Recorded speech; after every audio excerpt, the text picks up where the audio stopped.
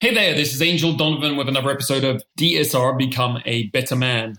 And before we get into today's episode, is feminism a war on men? And diving into that whole hot topic, which you've probably seen in the media and everywhere, that is causing a lot of fuss. And I've seen it cause a lot of conflict on social media between men and women and between men and women and women. All sorts of stuff going on there. And I wanted to make sure that you could cut through all of that, understand it, and be able to put the subject to rest, for want of a better word, because I just feel it's a bit of a distraction. So I've got a guest today who has been working on this subject for a long time, cutting to the heart of it to give you some clarity on it. So I hope that's going to help you. Before we jump into that, there's something new I've been working on. I've noticed that one of the biggest areas of self-development currently for men is sexuality and making the most of your sex life.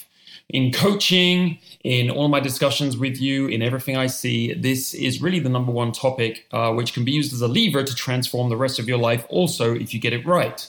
This is due to a number of factors, from health, libido, lethargy, age-related concerns, to over-porn use or porn use in general, and distortion through looking at the way it's portrayed in the media, which isn't necessarily how it really should be or what quality sex is really about.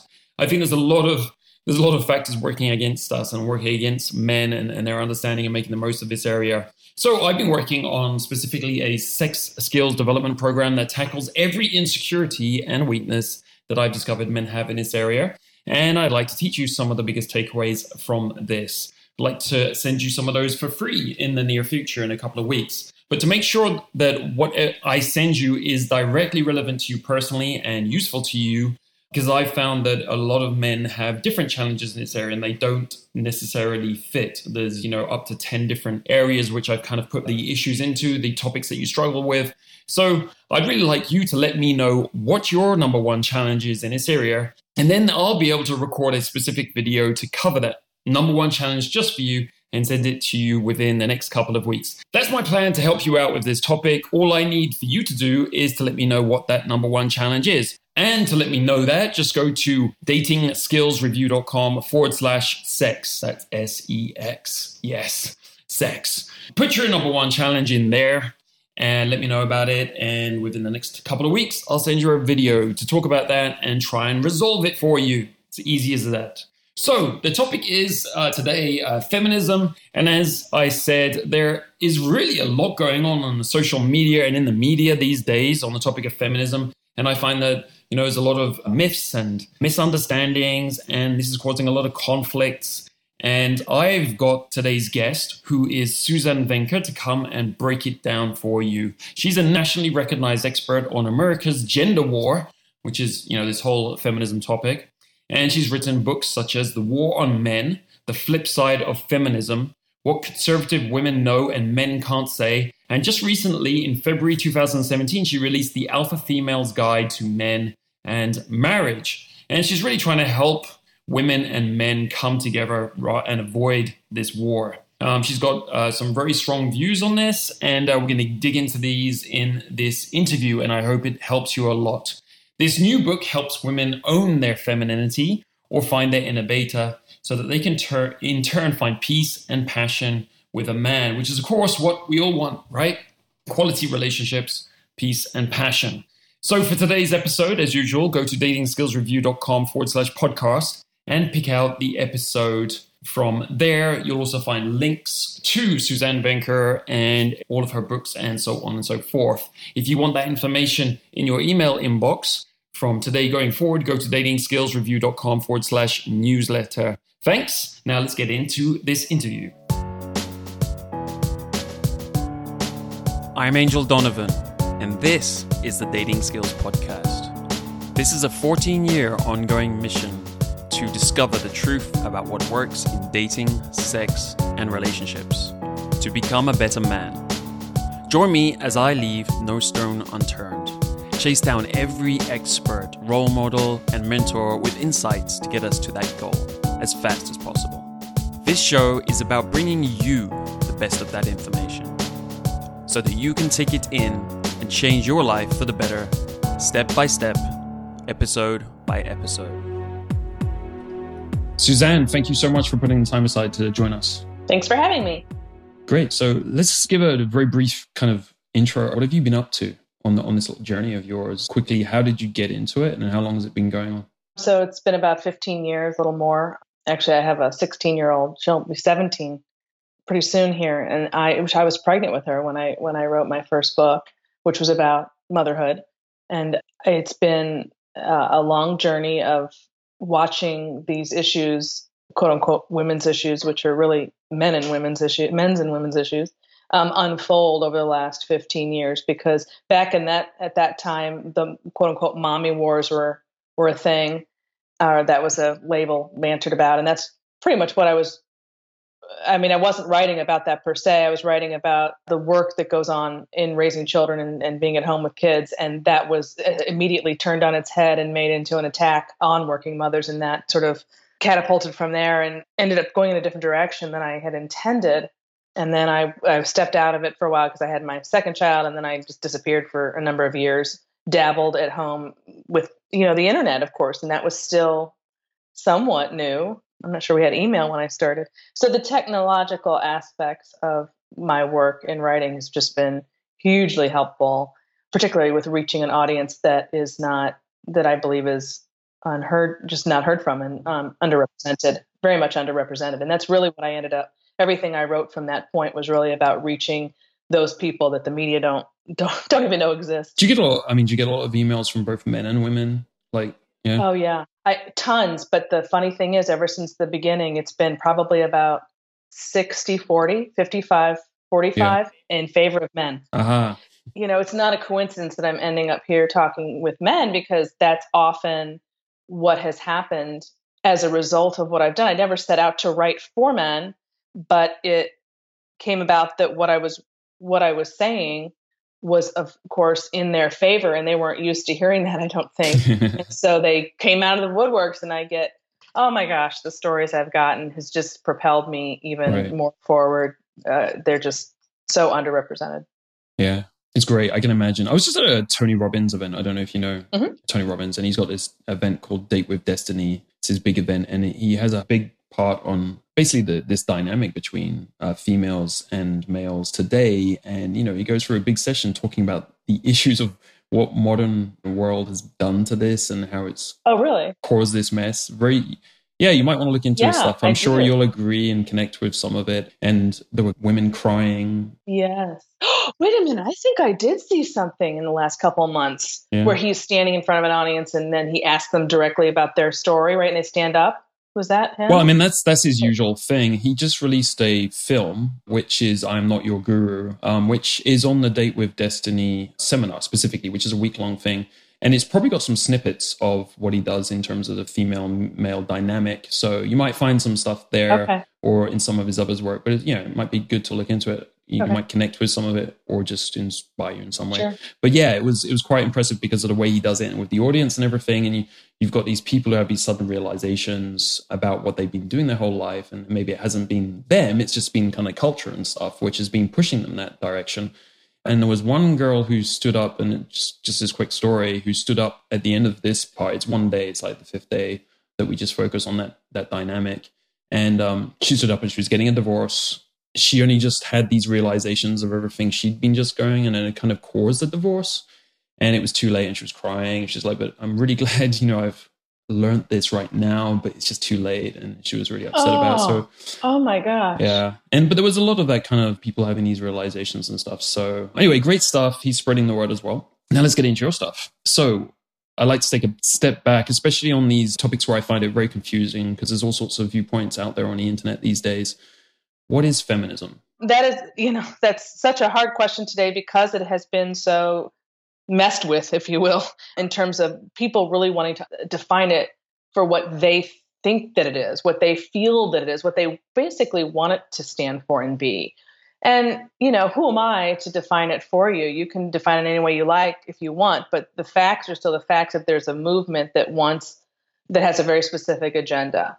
And that agenda is to effectively break down the family, because when you have, someone wrote something recently that I was reading that talked about all the isms, communism, Marxism, feminism, and anything that ends in an ism is in effect fighting against Mother Nature and the family unit, because it, just like family is a direct opposite of the government, you really can't have both of those in the same place. They don't exist well together.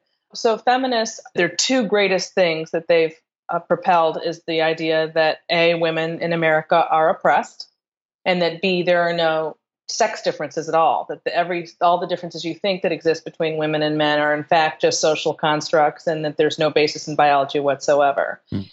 What I think is blowing that, of course, to smithereens is all of the brain research that's been done in the last 10 years, proving beyond a shadow of a doubt how vast the differences are between men and women. And they're never going to be able to convince in my opinion, a large segment or the majority of people to go against science and the facts that are there. Not to mention people's experience with, especially being the mother of both boys and girls and seeing how early that those differences present themselves. So feminists are not known for being, as you probably know, happy wives and mothers. They're very angry, single or divorced or homosexual, or just they're not in the norm or the traditional family structure. So they're constantly fighting against that rather than just quietly living their lives separately or differently than the way most people do.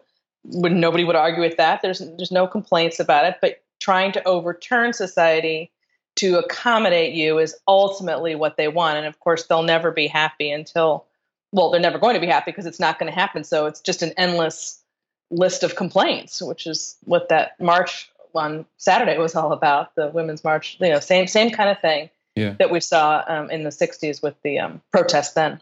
How do you think women are different since this has taken place? And I don't know if that's the case, are men different also? So, they're different from one another, right? So a woman's identity, the average woman's identity, is very much gained through their relationships. Feminists don't like you to use the word emotional because they see that as a negative.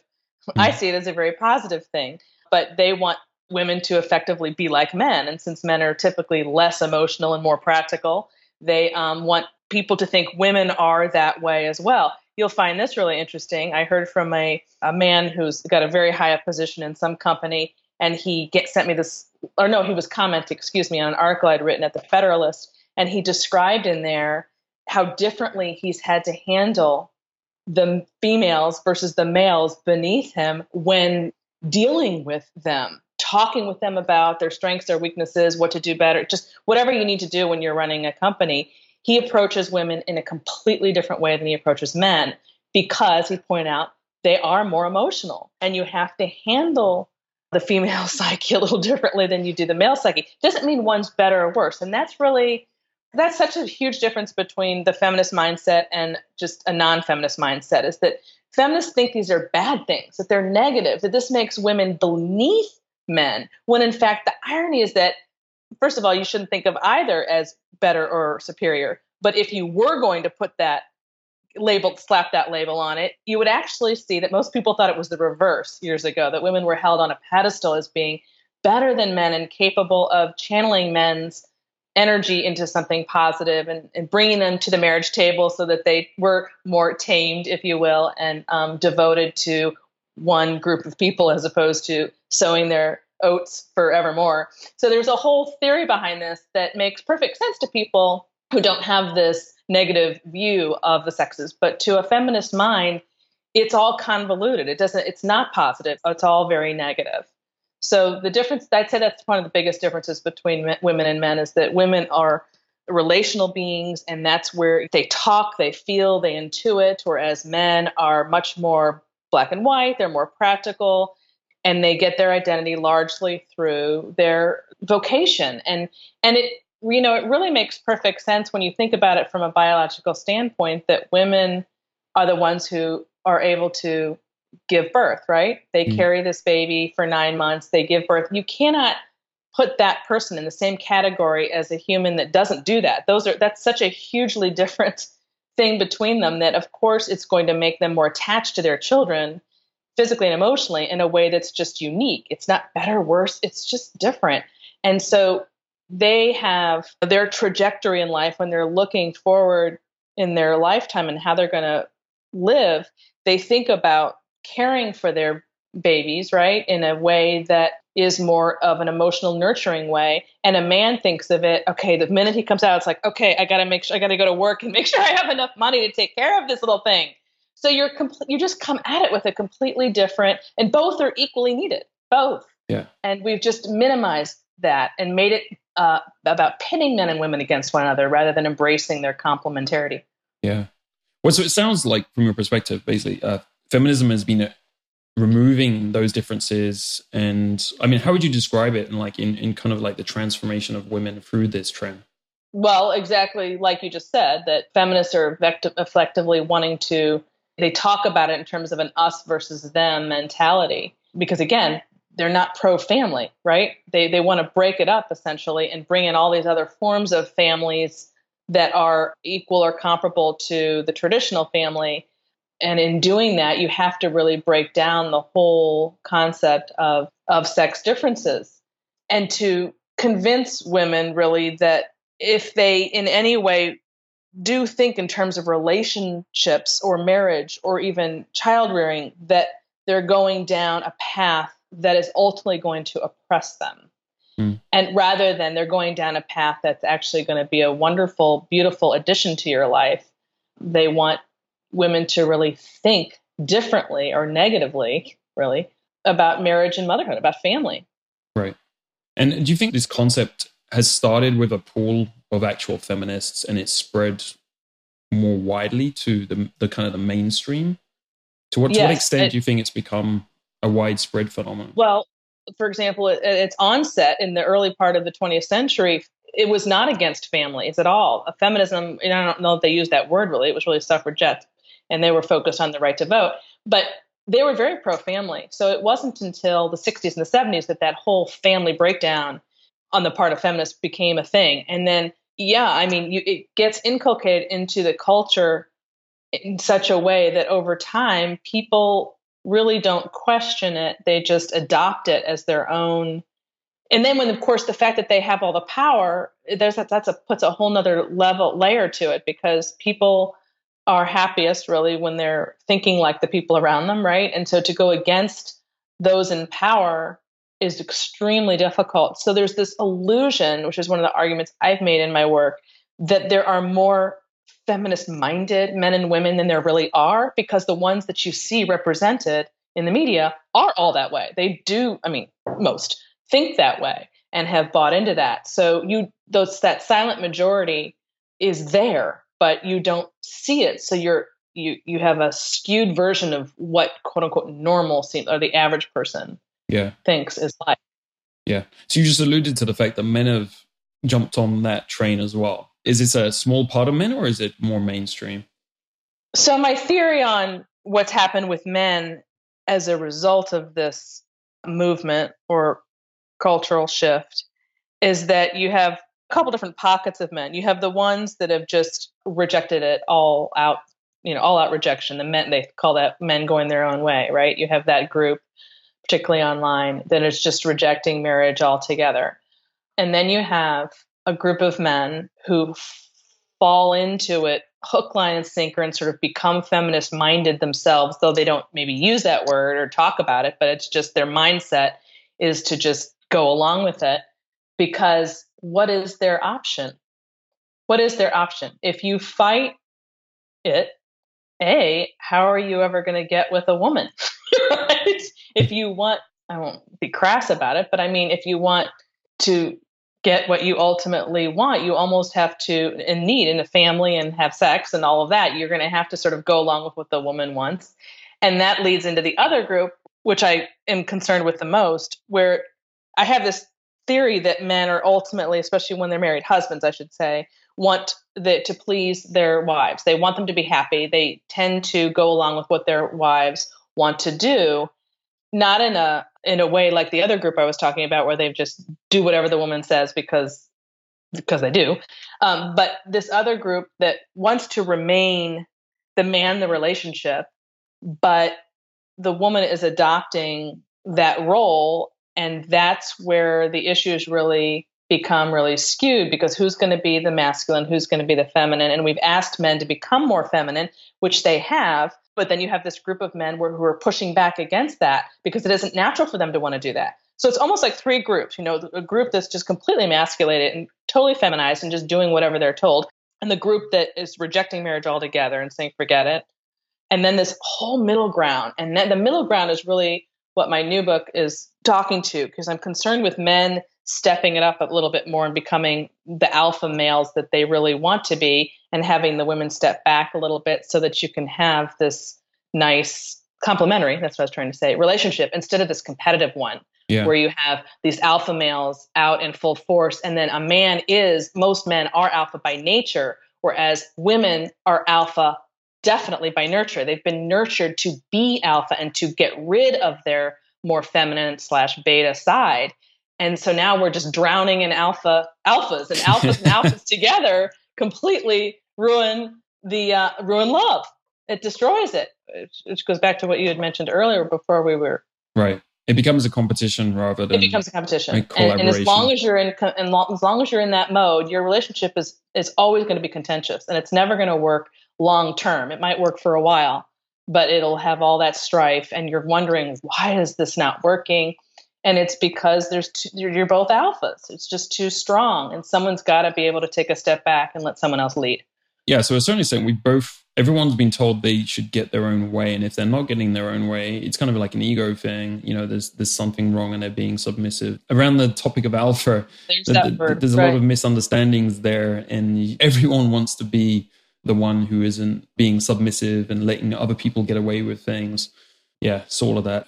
Just to touch on, because I think there's maybe a lot of different feminisms. I know some people have spoke out about this. I'm this type of feminist. I'm not that type of feminist. How do you look at it? Are there many different type of feminisms today? Are some of them actually fine and some of them good? And then how do you look at it? So that's a good question. As I said before, it's not for me to tell someone how they should personally define it. All I can say is this is what the movement is about. This is a fact. This is what they want.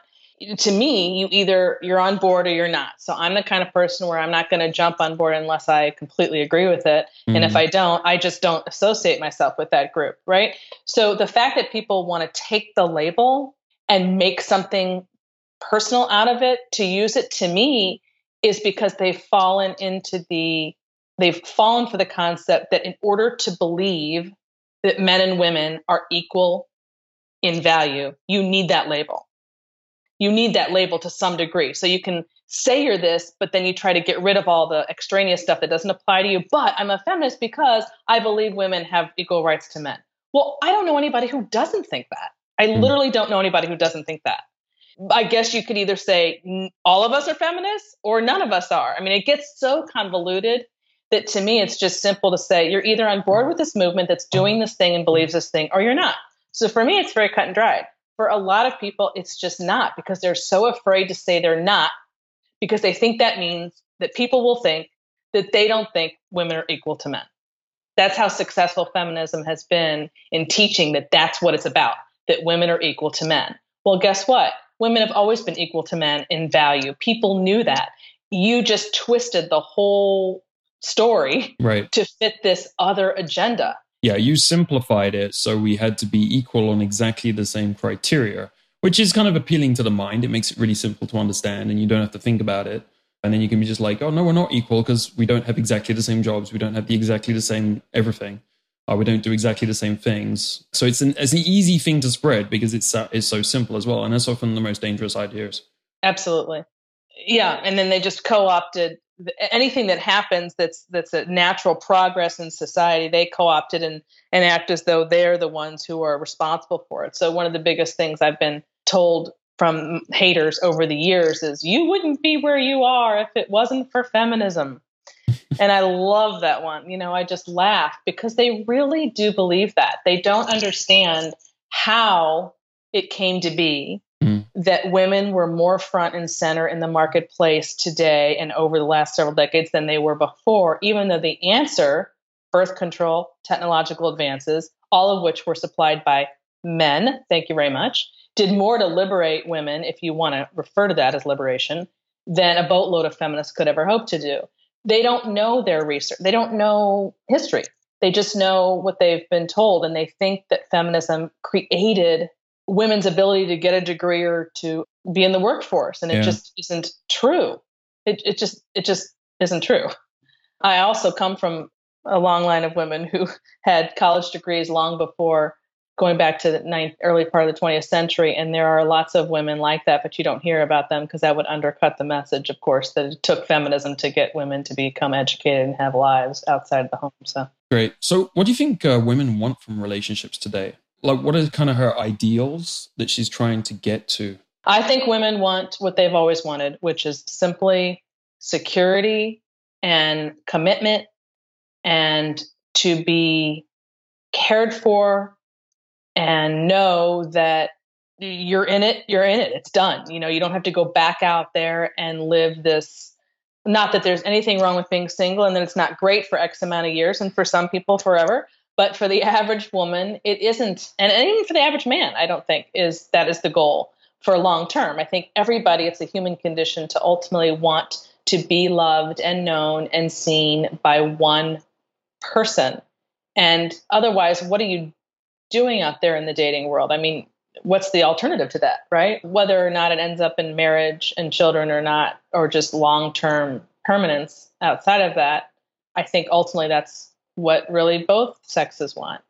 But women are now up against a society or a culture that doesn't even want them to admit it. I mean, that's almost taboo to say that that's what you're looking for. So I feel like men and women are just walking around in this state of, there's this pull between what they want and what they're supposed to want. And it's very unfortunate because there was a time when everybody knew that's what everybody wanted, right? And you just talked about it and it was celebrated. Mm. And what are they supposed to want now? They're supposed to want independence to a degree that, I mean, just no holds barred independence. Independence from men, independence from children, just independence. And the idea that you lose your independence when you get married is really kind of, it's just not an accurate way of looking at it. You become interdependent with someone else, but you don't lose your independence. You do have to make, of course, tremendous sacrifices, and that's really what feminists are no good at doing and don't want women to have to do, because if you make sacrifices, you're somehow oppressed. Well, most of us who make sacrifices every day consider that to be a growth experience, not something that takes away from you. Right. So, well, compromises. Compromises. You know, it's like collaborative sacrifices, because it takes both ends to make something work. But you're saying that they're basically a lot less happy today, but they don't realize why. That's right. And in fact, we actually have the research on that in 2007. That women are less happy. They've gotten more powerful, more education, but they're less happy than they were before. And I believe that that's what that is about. And it's not that you don't want to get educated, obviously, and it's not that you don't want to have an independent life. You do. But you want to marry that desire with the same desire that doesn't ever go away, because it's human nature, which is to love and be loved and to have a family. And how are you going to marry those two things? I think that's very much what is inside of women, men too, but in women in particular. And no one's coming out to telling them, how are you going to do that? It's either one or the other. It's just one extreme to another. No one's teaching them how to rectify those two desires in a way that works, where they don't have to deal with guilt and regret and all of the rest. Right. And are men affected with the same thing? Are they less happy? Is there similar research on that? The research shows just the opposite. Oh, really? That men are happier as a result of what's happened with women. So it worked in reverse. It didn't do what it was supposed to do. It was supposed to make women happy, and they actually made men happier. And that kind of makes perfect sense, because there was a time when men, if they wanted to be with a woman, had to step up to the plate, and they had to work for it, and they had to lay down their lives and say, I will marry you, or I'm committed to you, before they would get that other thing. And now, I mean, the sex piece and the difference between women and men when it comes to sex is really quite crucial, because feminists don't like to hear this. Women are the gatekeepers of sex. I mean, that's what this whole, they love to talk about sexual assault and rape, because that gets, once you remove what used to be a pretty simple formula, which is man wants sex, woman wants love, man has to love before he can get sex, and It's very simple. And she has to create an environment that sort of allows that so that this ultimately happens. Well, once you remove that and come along and say, well, women are just like men and they want sex just like men do and they can act just like men, then it changes the rules entirely. And what you see is men are not stepping up to the plate any longer because women aren't demanding it of them. So that goes back to what we were saying earlier about how women actually civilize men and bring them to the family table by making those demands, right? And it's a trade-off, really, when you get married. Nobody likes to talk about it like that because we want to talk about it like romance and all the rest, but which is fine. But there's more to it than that. It is a deal. It is a business deal to some degree. It's saying, I will take care of your family. I will have a family with you and commit my life for you. And in exchange, you're going to get lifelong companionship and presumably respect, but that's another conversation because it's not happening, and sex. And so it's an exchange of goods, really, right? And now that women are no longer taught to think in that way because that's supposed to be bad, which it's not, then what's happening? Men are not settling down. Men are not bettering themselves. Men are not going to school and getting on an educated, good career track to become a family man because what's the point? What's in it for him? And so he can get sex whenever he wants, doesn't have to commit himself. And women say, we don't need you. We don't need husband, or we don't even need you to have children. So where are men left to go? They're not going to come to the marriage table as well as they did in the past. And they're also not going to better themselves. So when women are always asking where all the good men have gone, I love to say, well, what'd you do? You got rid of them. They will respond to what you demand of them. And you are no longer, you've taken that away. So that changed the game. Well, I'm saying this kind of begs the question, if guys are happier, will they want to go back to the old way? It's a great question, and that goes back to, I guess, our pockets of men, right? The different groups that we talked about. Yeah. I think that the ones that are anti-marriage probably, because I hear from them, if I try to talk about turning this around, that group will say, well, it's so far gone, who cares? And we're done. And, they have this mentality that I can't penetrate at all because they're just tuned out. And maybe they really weren't marriage oriented to begin with. Who knows? But I don't think that men, I don't know how you really define happiness. So that was kind of an interesting study in 2007. But I think they definitely are freer on the one hand because they don't have to settle down earlier, I guess, if you want to put it that way, which is ultimately not what they really want to do because they always have to be pulled to the altar. So it looks kind of good at the beginning. But the problem is after so many years, that gets old. I'm not suggesting men are happy living in an unmarried state forever. Some I think are in a way that women would never be. I do think that. But I think the average guy does want to get married and have a family. And that will run its course after X amount of years. And the beauty is that they can marry young, right? They could just marry someone 10 years younger, still have sowed those oats for however long, and then get right back on the saddle. A woman can't do that, which is where feminism really fails women. Now you're hitting your mid-30s, and your body, guess what, is completely different from a man's. Obviously, men don't give birth, so they can get a younger model, and you don't want the younger models. And even if you did, it's irrelevant because your body isn't going to cooperate. So you can't treat them the same, I guess is the point, men and women, in terms of their trajectory in life, just because of that fact alone.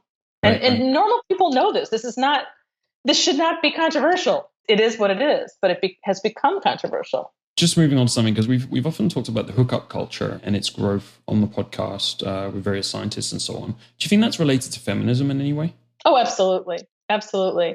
Keep in mind, feminism's goal is all about independence for women and the fact that there's no supposedly differences between men and women. So those two things together make casual sex just something to aspire to. The more you are living like a quote unquote man, the more equal and powerful you are. But of course, that doesn't take into account the fact, again, that men and women are different, and women do not respond to sex the same way that men do. So it's been extraordinarily harmful. That's probably one of the biggest issues outside of fertility, which is the other big problem, that has just been devastating for women, and young women especially, who feel pressured to think that they're supposed to be able to enjoy casual sex and now have to inebriate themselves in order to do it. But there's no connection between the fact that, especially in college campuses, 99% of the time, that sex is accompanied by you're having to change your state of mind in order to get there, right? Emotionally. So that to me speaks volumes about the fact that you really can't get there in a sober state. So that's getting into a whole other conversation about what's going on in college campuses. But I've often said if you remove the alcohol, you're going to have a completely different reaction of women when it comes to hooking up, because they're going to have a much harder time doing it because their regular sober mind does not want that. They want the connection and the relationship, and that's a great thing. That's something that we should admire and hold up as a model, not something to try to get rid of so that they can act like they're equal to men. Yeah, that's a really interesting viewpoint. I'd be interested to see what happened when we take away the alcohol. Yeah. Maybe it'll happen in 20 years. Yeah. I mean, there's a great book on that, actually. Yeah. That's kind of become like a movement. It's called This Naked Mind. Okay. I'll look it up afterwards. Yeah. And it's all about, her goal is she wants people to view alcohol the way we now view smoking, which of course I already do. I quit alcohol 2 years ago. Yeah. Excellent. Like once you look into the studies and what it does to the brain, and how, like, you want your brain to be good in old age. You don't want it to be messed up. It's our most powerful resource, and the studies really don't look good. Oh, it's bad. And this book really packs a punch. It's got it all in there, and it's excellent. It's very hard to continue down that path once you've read it. So yeah, and it'd be interesting how society, like you're saying, how social culture changes, how society changes as a result of that. It'd probably be pretty big changes. It'd be really interesting. Huge change. Yeah. Huge. And productivity at work as well. Like you imagine. It'll solve a lot of companies' problems too. All right, so we've done a pretty broad stroke across the issues. Is there any other noteworthy impacts that we haven't noted on male-female interactions or relationships? Oh, probably. There's so much. My biggest focus really right now is to, you brought up that word submissive earlier, and I don't want to use it at all because I think it's what feminists use to scare women away from understanding what the male-female dance is ultimately about. That men by nature are alpha, and women by nature, or let's just say masculine, and women by nature are feminine, and that those are things to be welcomed and embraced, and to understand that you being in your feminine and he being in his masculine is going to make your relationship smooth sailing. And that this idea that being feminine is, I just reject that it's about being submissive. It has nothing to do with that. It has to do with being soft instead of hard. Yeah. With being easy instead of difficult. Because when you have two, and then there's this other piece to it. People will say, well, then, so are men hard and are men difficult and are men competitive? Well, yes, but when it comes to marriage, they're not naturally prone to want to compete with the woman. Right. They're not trying to one up the woman. All they want to do is take care of them. Right, exactly. We have a carer instinct, yeah. Yes, whereas when a woman's taking on that same role, she doesn't come at it. In fact, the research shows that when you're dealing with these breadwinning wives who make more than their husbands, when you shift that balance of power so dramatically like that, for women, the arguments between husband and wife become more about power for her than when a man makes more. It's more about how the money's being spent, how she's spending the money. So it's more focused on the money. But when a woman, when you reverse it, it's immediately a power trip for her. Men aren't like that. They're not interested in having a power trip over their wives. Yeah. They want to simply care for them because that's their identity. And you need to let them do that. And that makes the relationship smooth. And the minute you start fighting, it's all about that fight, that internal fight that I say, go out and do it all day long if you want. When he's not around, he doesn't care. Yeah. But when you come home at night, you have to be someone else entirely. That's just not going to fly. That's excellent. Have you come across Michaela Boehm's work or David Deida? I just wonder. Neither of those, actually. It's just because you talk about similar stuff. I interviewed Michaela Boehm on the podcast. You might find her stuff interesting too. And, I'm sure you'll agree with a bunch of it as well. So it might be cool for you. How do you spell her last name? Yeah, I know it's complicated, right? Boehm. She kind of like took up the mantle of David Deida's original work. Uh-huh. They were talking about what masculine and feminine really is. Yeah. Pretty much in similar words to how Are they over there in the UK? No, they're in the US. Everything's pretty much in the US. Oh, okay. You got a bigger country. That's the way it works. There's not many people here. We do export a lot of actors and actresses these days. I've noticed somehow there's a trend there. I know. Lately, in the last 10 years, all of my daughter's favorite singers are all over there. I'm like, what's going on? When I was growing up, it was nothing like that. Yeah, and someone's doing something. It's quite specific. It's something, probably the accent or something like that. They're just using it. It's Okay, cool. Well, so I wanted to go through some of the practical takeaways and implications for this, and I'm aware that maybe you haven't written or talked about some of this, but, we can explore it anyway. Like, one of the things from men, I think I was thinking about when I looked into your work was that in order to have relationships at work, they need less feminist-minded women, or less women that have bought less into these ideas, so it's going to create less competition if the guy's kind of going along with what we're saying here. So how would you suggest he goes about kind of selecting and finding women that might be more suitable for healthy relationships? I can't say where. I would want to say church groups, but they've actually been just as infiltrated as secular America or whatever. So I don't know where exactly, but I would say that there are a couple of ways to, depending on what your goal is. If your goal is to get married and settle down, you can tell right away if you're dealing with a feminist-minded gal based on, two things: what her views are on abortion and daycare. That'll give it away right away.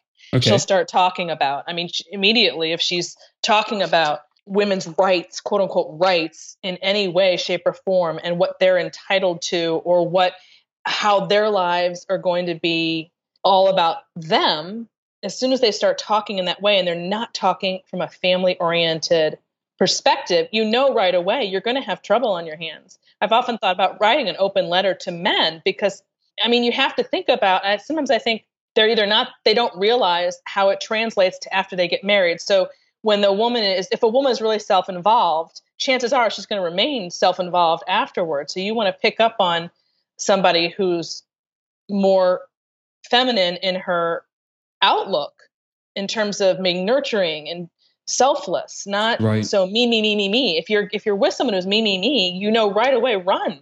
You're going to be in big trouble down the road, especially because women change after they're married. They're not the same when they're dating as they are after they've had children. And so that's just one of the first things that comes to mind is just how they talk. You'll know right away. How they talk about relationships, what they do in life. Yes. Right. So it's interesting you talk about my current girlfriend. She's very much interested in, caring for people and things like that. And so I was thinking that when she talks and stuff about relationships and everything, it's always, about caring, and the issues are when someone hasn't cared enough. And, you can kind of get that. So I'm trying to bring across how it would be recognizable, whether when they're talking about problems in relationships, as girls often do, is the issue that someone isn't caring enough, or, how do they talk about that kind of issue?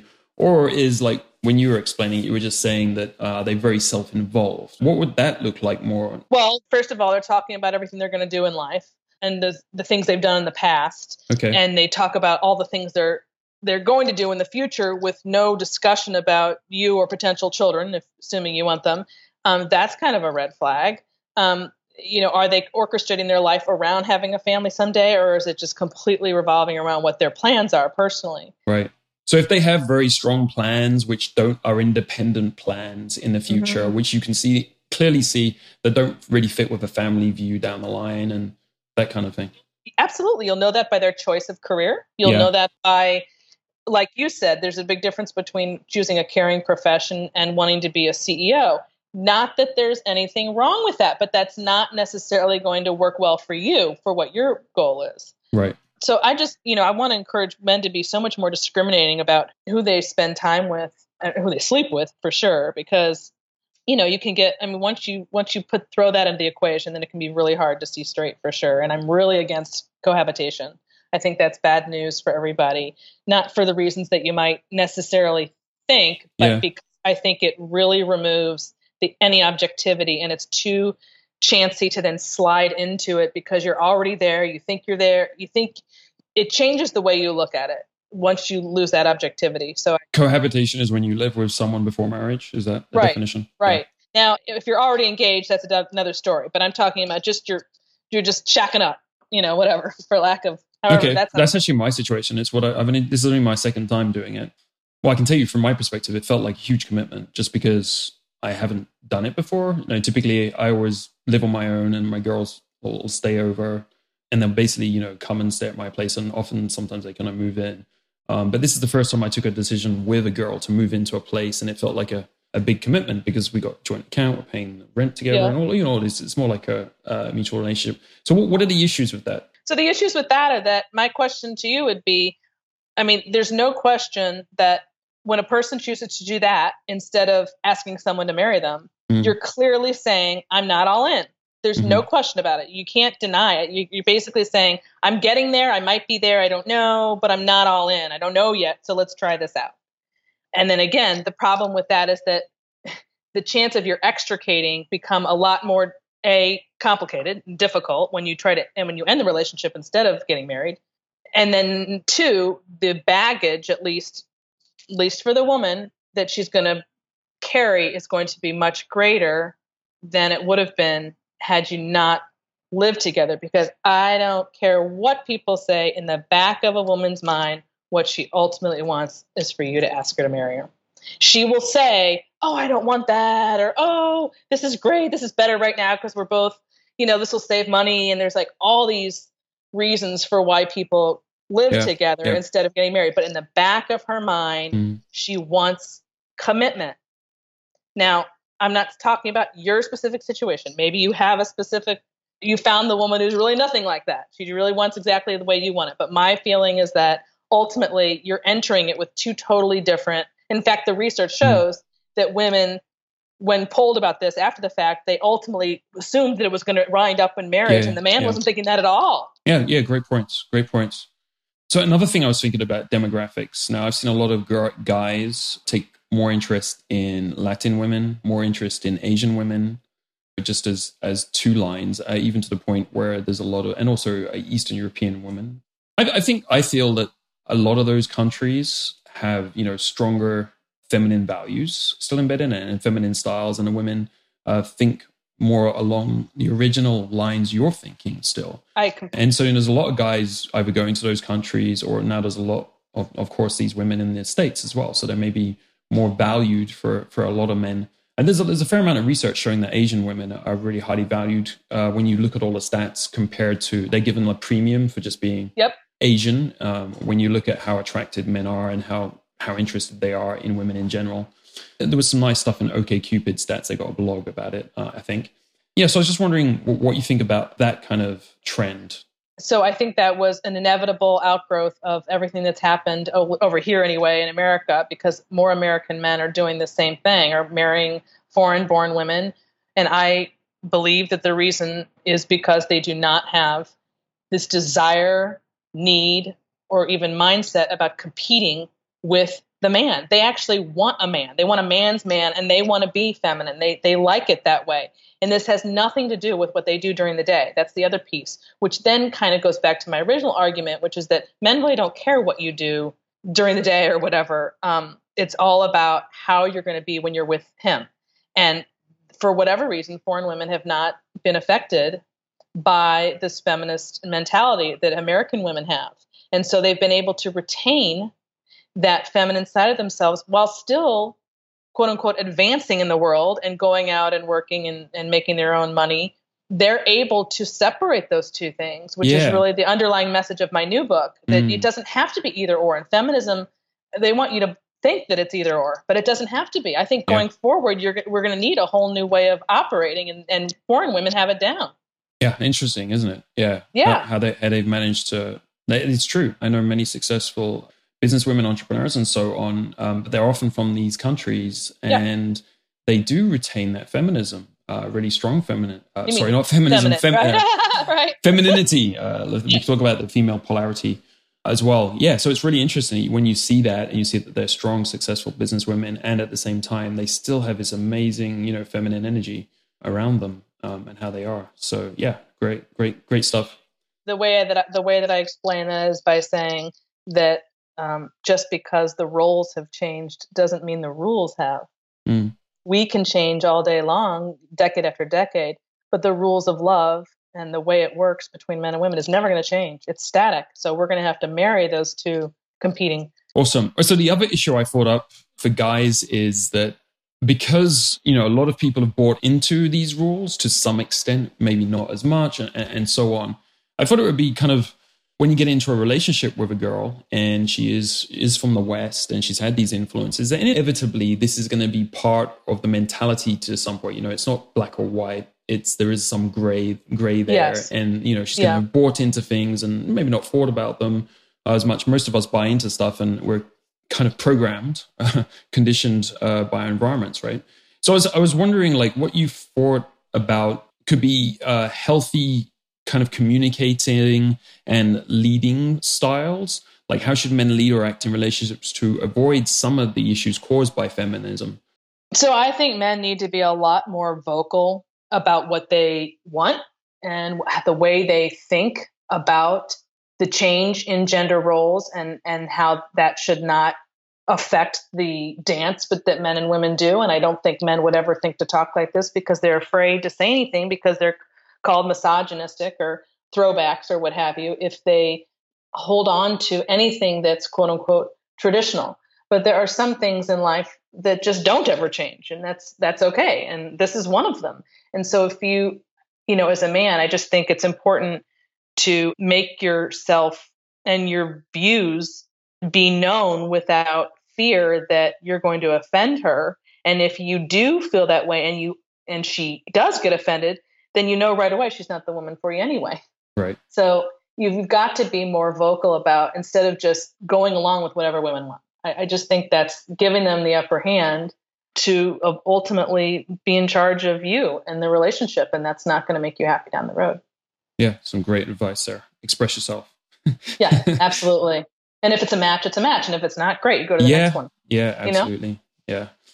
How can they deal with or mitigate some of these effects? How can they work with women to overcome them? Is there a way to think of this as more of a team as well? Are there kind of team approaches or communicated styles or collaboration? I'm just kind of reaching here, but I was wondering if you had any ideas. I don't know. That is a really hard one. I think that, you can try, but ultimately if she's in that mindset, it's going to be really hard for you to undo it. Let's just put it that way. Okay. The first thing I said, if you see the resistance, you can maybe try a little bit, but if you continue to get resistance, run, because the chances are you're not going to make any headway. She's got to come to that determination on her own that the road she's going down is not going to work, and you're not going to be able to change it. You just have to keep looking for the one that hasn't bought into it. Right. So you think selection is the key, really, really, really key. 80-20, like it's 80% of the battle here.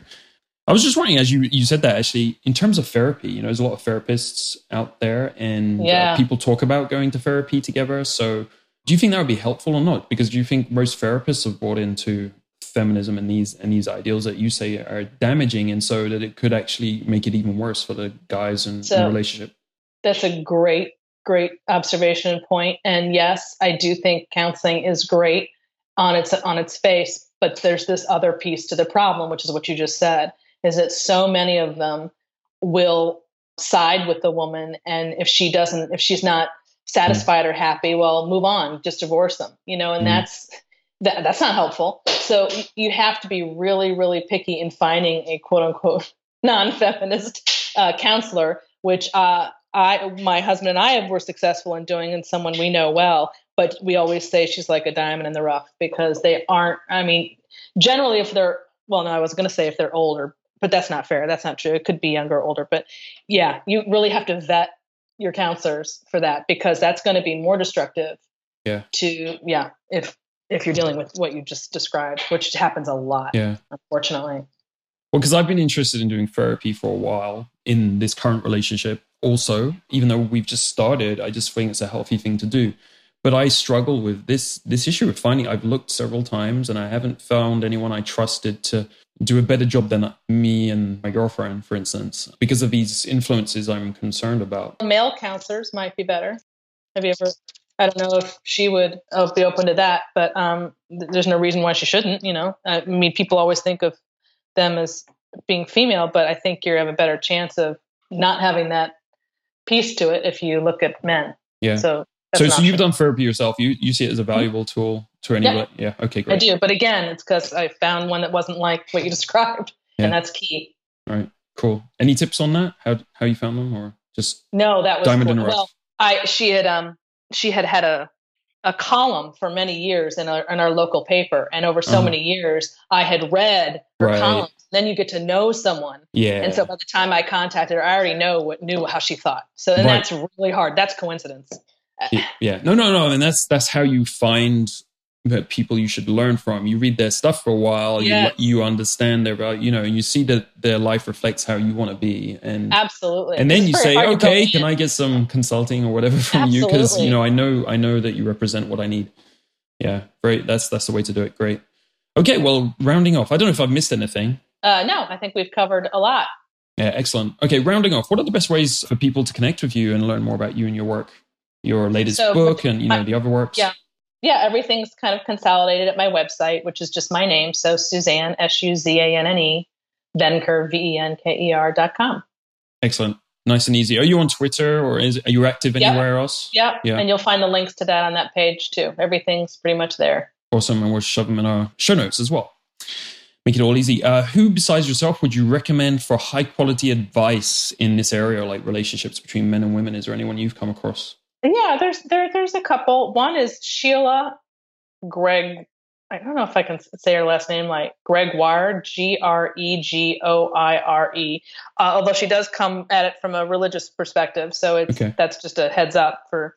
I don't know if that matters, but anyway, that's one. I think Evan Mark Katz, Katz, is another good one. He and I are definitely on the same page about the beta males stepping up and the alpha males stepping down. Alpha female stepping down. Right, stepping down to try to get that mix. So he's another good one. Yeah. Excellent. Thank you for those. Great. What are your top 3 recommendations to guys starting from zero from this, right? So we got a lot of young guys on this podcast, or just guys who have never really jumped into the dating market and so on. What would you be the first 3 things you would tell him that he should get started with if he wanted to make it good? Well, kind of like what we were talking about before, is really being discriminating in when you're out there, so that you immediately tune into what kind of person she's like. So that, like we were talking about before, if it's just all me, just run. Be that, and being really vocal about what you want and not being afraid to say, here's what I'm looking for, here's what I want, here's what I believe. And a woman who's, the average woman would be really receptive to that, I would think. And if it doesn't match, then it doesn't match. But to just not be so much of a receiver of her energy, but to go in a respectful way, which I think the average good guy does naturally anyway, and speak your mind and say, this is what I'm looking for. This is what I want, you know? Yeah, those would be my 2 things. Excellent. Well, it's free if you've got another one. But that's great. The only 3. That's the only 2 I could think of right now. That's awesome. Yeah. No, it's a great takeaway, basically expressing yourself. Well, thanks so much for your time today. This has been I've enjoyed this discussion, and I'm sure it'll be really valuable for the guys. Excellent. All right. Nice talking with you. Take control of your dating life today. Take one idea or one insight from today's episode and apply it today. Don't wait. Do it today.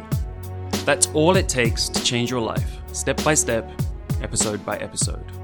Learn more about what I, Angel Donovan, and my team do at datingskillsreview.com. How we help men like you take control of their dating lives.